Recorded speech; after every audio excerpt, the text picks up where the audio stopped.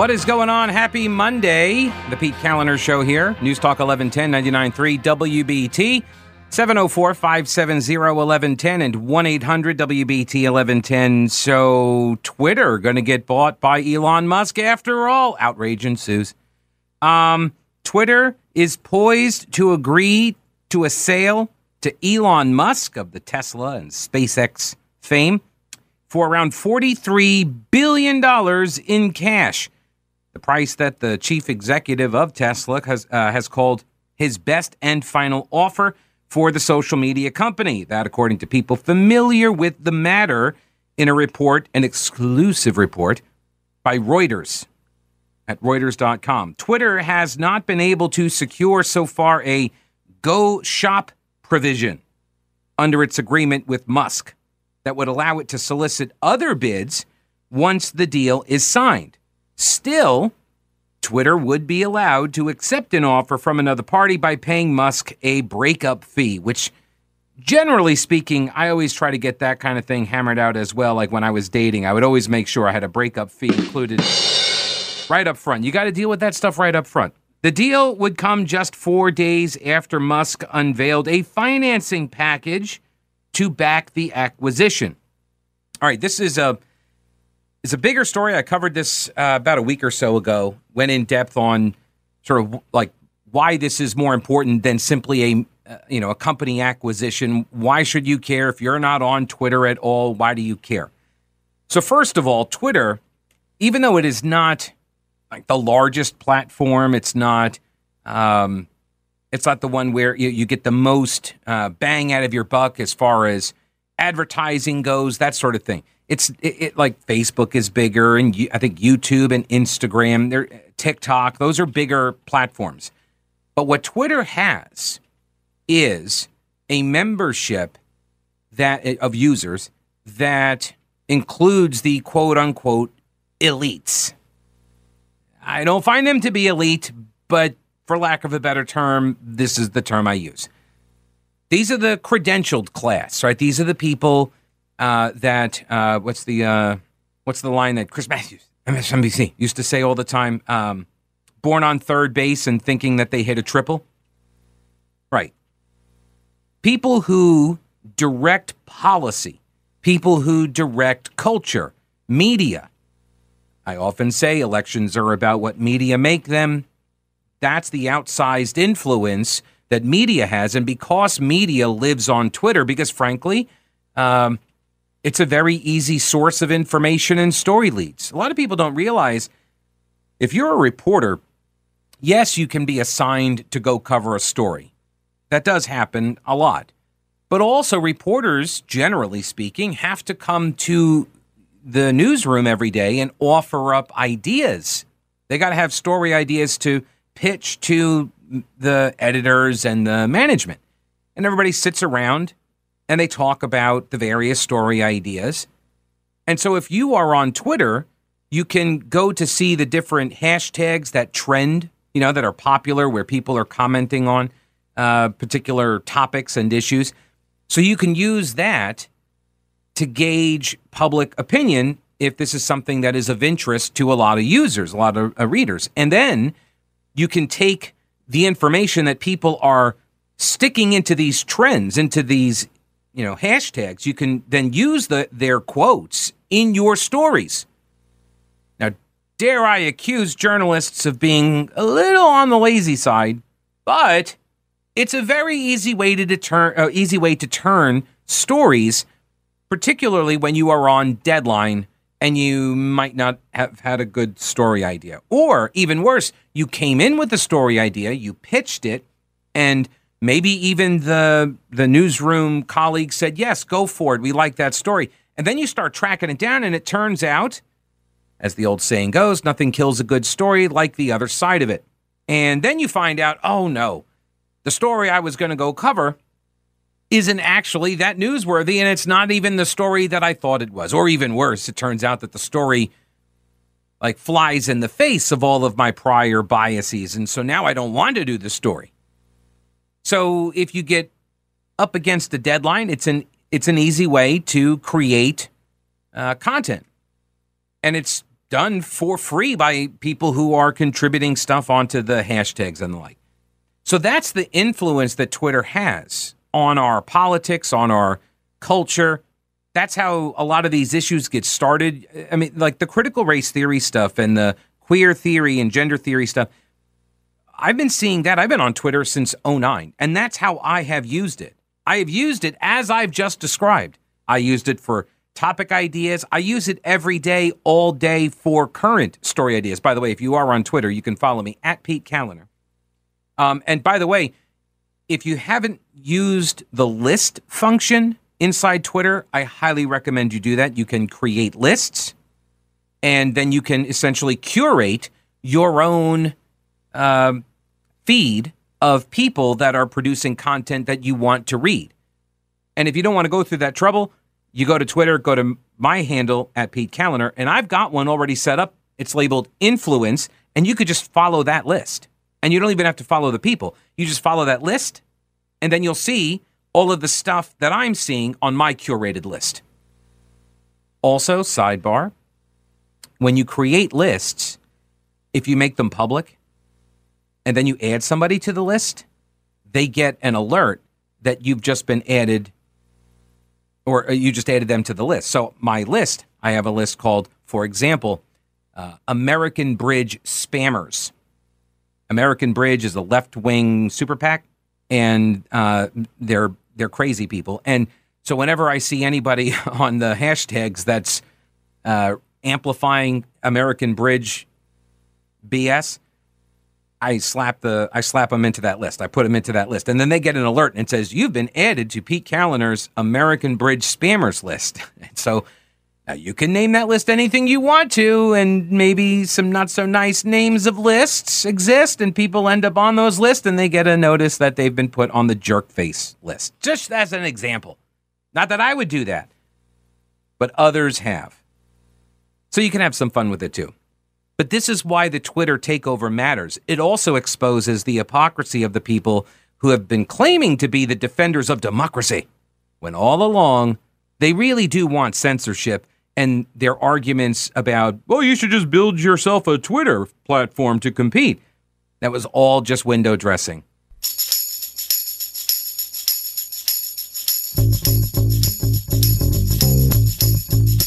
News Talk 1110, 99.3 WBT. 704-570-1110 and 1-800-WBT-1110. The email is Pete at thePeteCallenderShow.com. TMZ reporting on the rumblings coming to fruition over the weekend as Twitter and Elon Musk had a sit-down yesterday, which apparently went long into the wee hours of the morning.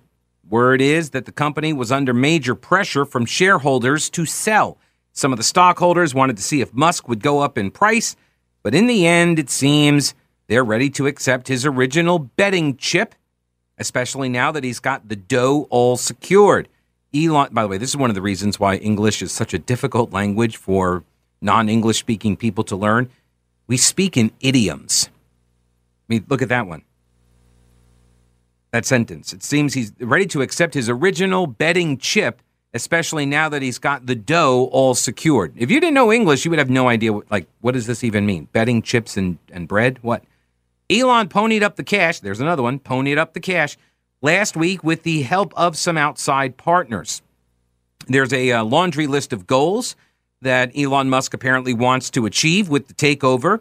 Beyond addressing free speech problems he sees, Musk has reportedly also talked about longer tweets, pivoting away from ads, and getting rid of spam bots. Oh, thank goodness.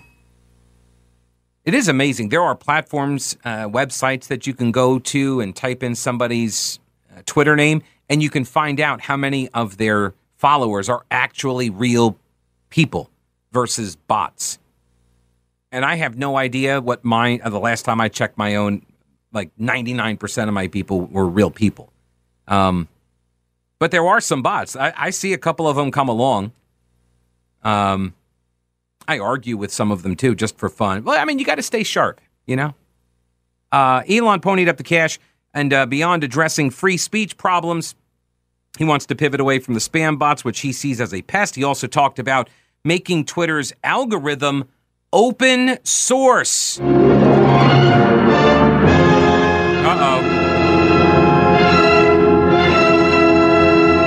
Right. This is what has people on the left so worried. That we're going to get a look under the hood. We're going to take a look. Not me. I don't have any idea how to read an algorithm, but other people who do. They're going to take a look under the hood and they're going to see. And then they will tell me. I mean, not just me, but other people. They will say, hey, this is how Twitter has been manipulating search results, trending stories. This has been a big problem on the platform for a while. When Twitter first introduced the concept, put it into everyone's app, and you go over to the search feature, and you used to have to just search for something. But then they started saying, like, here are the topics for you, and here are the trending topics. And then, of course, they would start putting their thumb on the scale because they just can't help themselves. And they would start sort of directing what stories are the big stories. You see the problem here as it relates to news coverage. And what I just went over with the reporters, and some of them, hashtag not all reporters, some of them being lazy. Some of them are lazy. And so you could just head on over to the trending topics, see what's trending, and then turn a story. Let's localize it. That's a big deal. Localize this story. And when I explain this process, it's very simple. You're going to see it everywhere, which is, hey, there's a national story. Let's say it's about, I don't know, Hunter Biden's laptop. No, I'm kidding. Nobody would do that story. So let's say it's about Donald Trump's kids, right?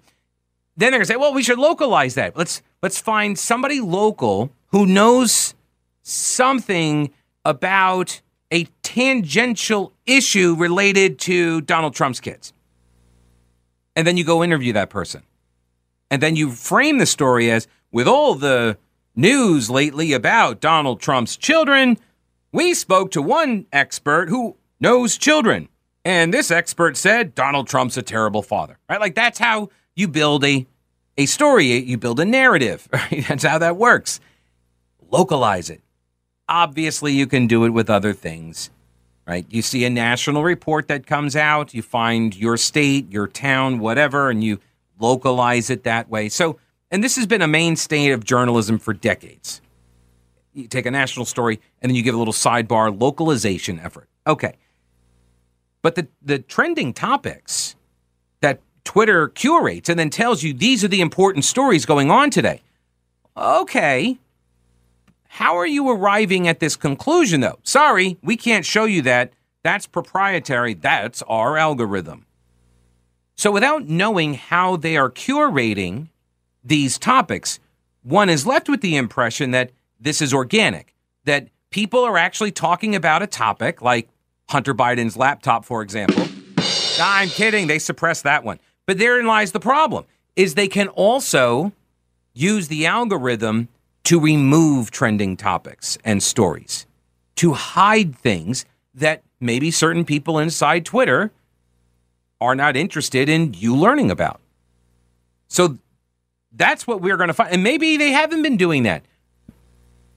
I'm kidding. They totally have been doing that, right? So we're going to find out how they've been doing it. We're also maybe going to get a look at some internal communications, which might also support the accusations that Twitter doesn't operate in an unbiased manner.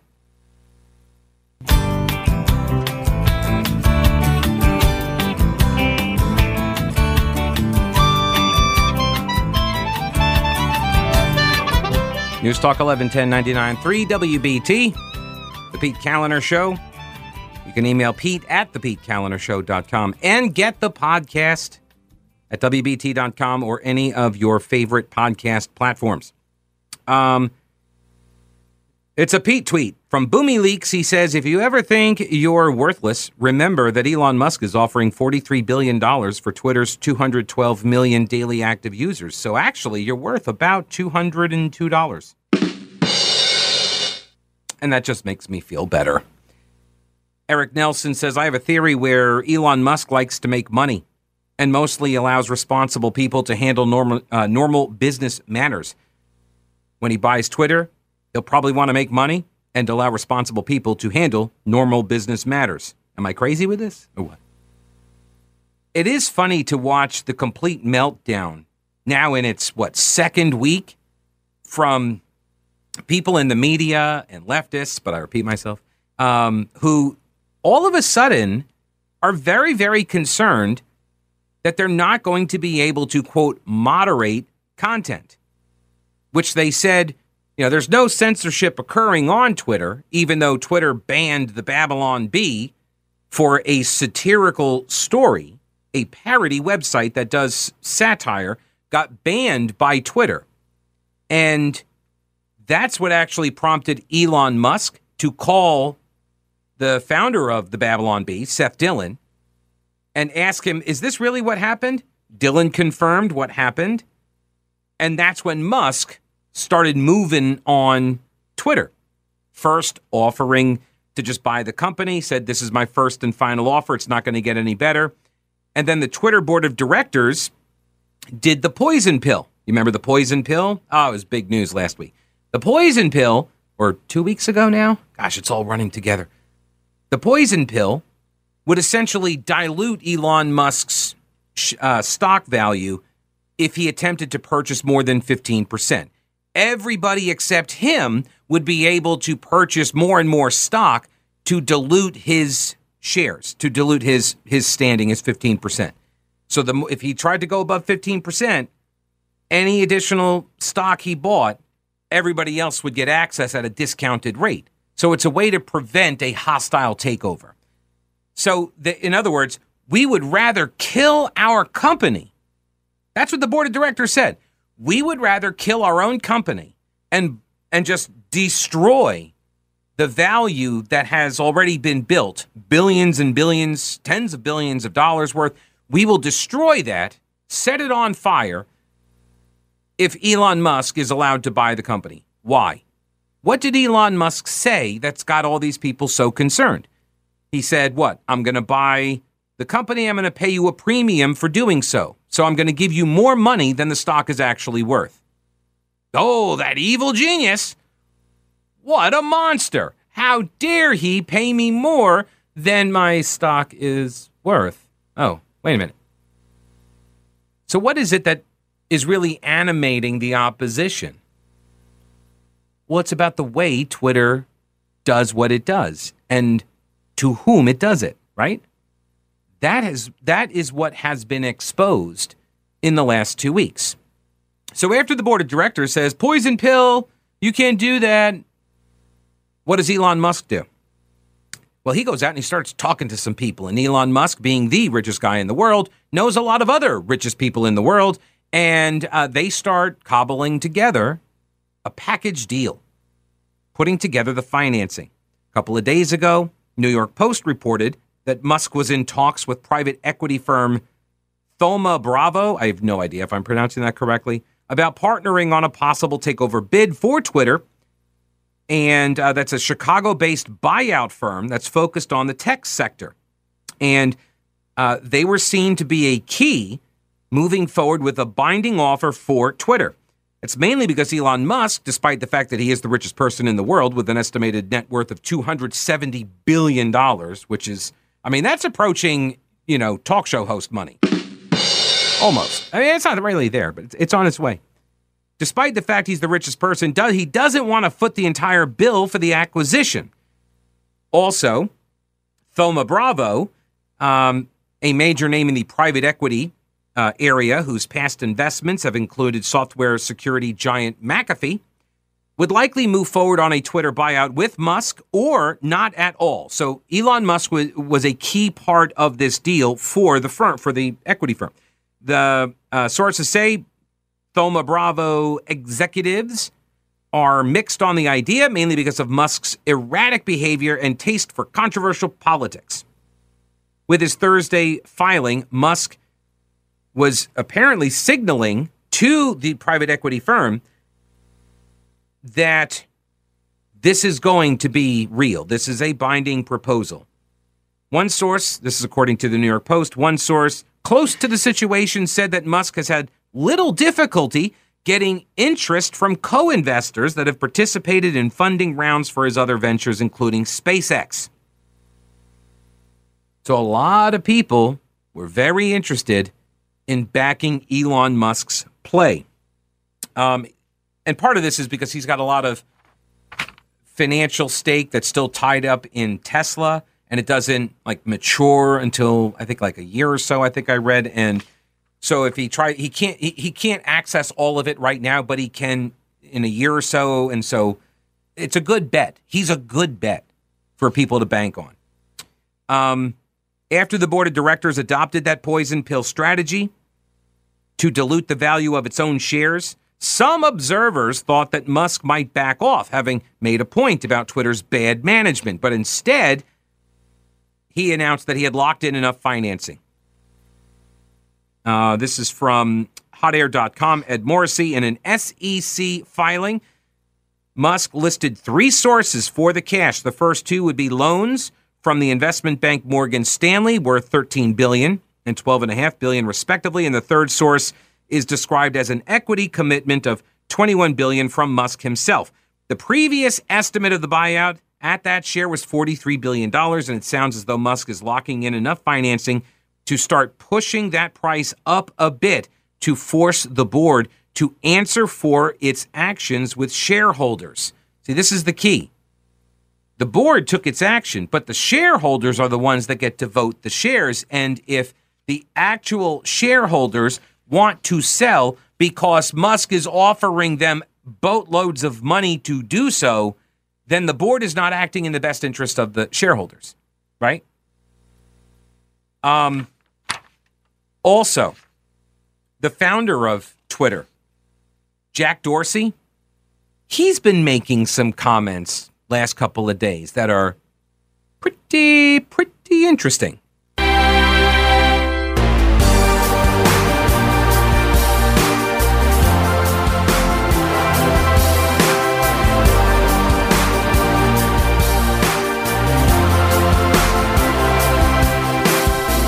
News Talk 1110 99.3 WBT.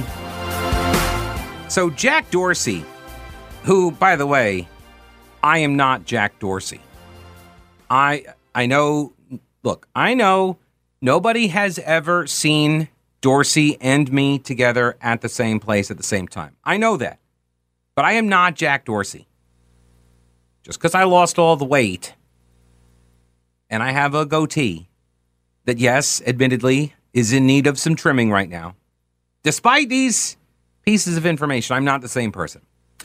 Apparently, there was a rumor started in the Raleigh area that I may be Jack Dorsey, but I am not. Anyway, Jack Dorsey is the founder of Twitter. And he has, remember, he got forced out, and then they brought him back in, and then he just retired again. And the new guy took over, and the new guy's like, we're going to go total woke. We're going to look to censor more. I mean, he didn't say it like that, but that's kind of what he said. Anyway, Jack Dorsey tweeting on his platform, Twitter, some, shall we say, interesting things. For example, on April 16th, in a series of tweets, the co-founder and board member of Twitter Inc. said that the Twitter board has, quote, consistently been the dysfunction of the company. So it started, there was somebody else on Twitter discussing board governance, good boards, bad boards, and for companies in Silicon Valley. And Dorsey responded, quote, big facts. This is what the user had said, quote, what I do know for sure is that this old Silicon Valley proverb is grounded in an age-old wisdom that still applies today. Good boards don't create good companies, but a bad board will kill a company every time. And Jack Dorsey responded, big facts. If you're looking into the history of the Twitter board, it's intriguing as I was a witness on its early beginnings. Mired in plots and coups, and particularly amongst Twitter's founding members, I wish if it could be made into a Hollywood thriller one day. That's what somebody else said. Somebody, obviously, who has some inside knowledge. And Dorsey then responded that the Twitter board, quote, has been consistently the dysfunction of the company. And then a user responded and said, are you allowed to say that? And Dorsey said, no. In another cryptic tweet from the founder, he tweeted out the Radiohead song, Karma Police. And then there was this. This was less than a week ago. He slapped CNN's Brian Stelter, not in a physical way like Will Smith would, but rhetorically on, Twitter. The CNN host, Brian Stelter, who, by the way, just for full disclosure, does look like a potato, he shared a link from the Washington Post. Brian Stelter did, the potato-looking guy. He shared a link which accused Fox News host Tucker Carlson of, quote, selling doubt to his core audience. Selling doubt, because that is completely beyond the pale of anything media ever does. That's why you will never see a question mark in a headline or something. So Tucker Carlson, accused by the potato of selling doubt. Jack Dorsey responds to Stelter and says, "Oh, and you're selling hope?" His response prompted a social media frenzy, with at least one Twitter user accusing him of defending Carlson. And Dorsey said, not defending a thing, holding up a mirror. This is one of those things where it's like, people get so agitated if I point out, hey, this guy did something bad over here. And then what happens? The whataboutism. Oh, yeah? Well, why aren't you talking about Trump? That's usually how that goes. Over the last 6 years, that's been usually the response. Dorsey did not expound on any specific incidents, but he did respond to a quote or a tweet from Miss Universe Iraq, Sarah Abdali Idan, who wrote, even CNN sometimes sells fake news or false news. I know this from covering Iraq events in 2019. People need to understand every media is prone to either mistakes or deliberate corruption. Do your own investigations before believing what they're selling you. And Dorsey responded to her, quote, I know this from being on the streets of Ferguson during the protests and watching them try to create conflict and film it, causing the protesters to chant, bleep CNN. Except they didn't say bleep. They said a word that started with an F. They were trying to create conflict. That's what Jack Dorsey says he saw firsthand on the streets of Ferguson. You'll recall that was the protest after the Michael Brown shooting, which CNN promoted as an unjustified bad shoot. And they painted Michael Brown as, somebody who was, hands up, don't shoot. A complete lie, a total lie. That, by the way, a lot of folks at CNN still promulgate that myth to this day. I saw over the weekend, I forget what publication it was, somebody lumped Michael Brown's shooting in with Breonna Taylor and George Floyd as bad shoots or as, police brutality because George Floyd wasn't shot. But Michael Brown's situation was completely different. The guy, look, when you charge a cop, grab his gun and have it discharge inside his vehicle, I'm thinking that's on you. That's a you problem. You did that. You did not have to run at the police officer. You did not have to grab his gun. Right? You did not have to then run away and charge him again. You didn't have to do any of that. You also didn't have to rough up the guy at the convenience store either, and rob him. But what do I know? I'm just a radio host. All right, news is next.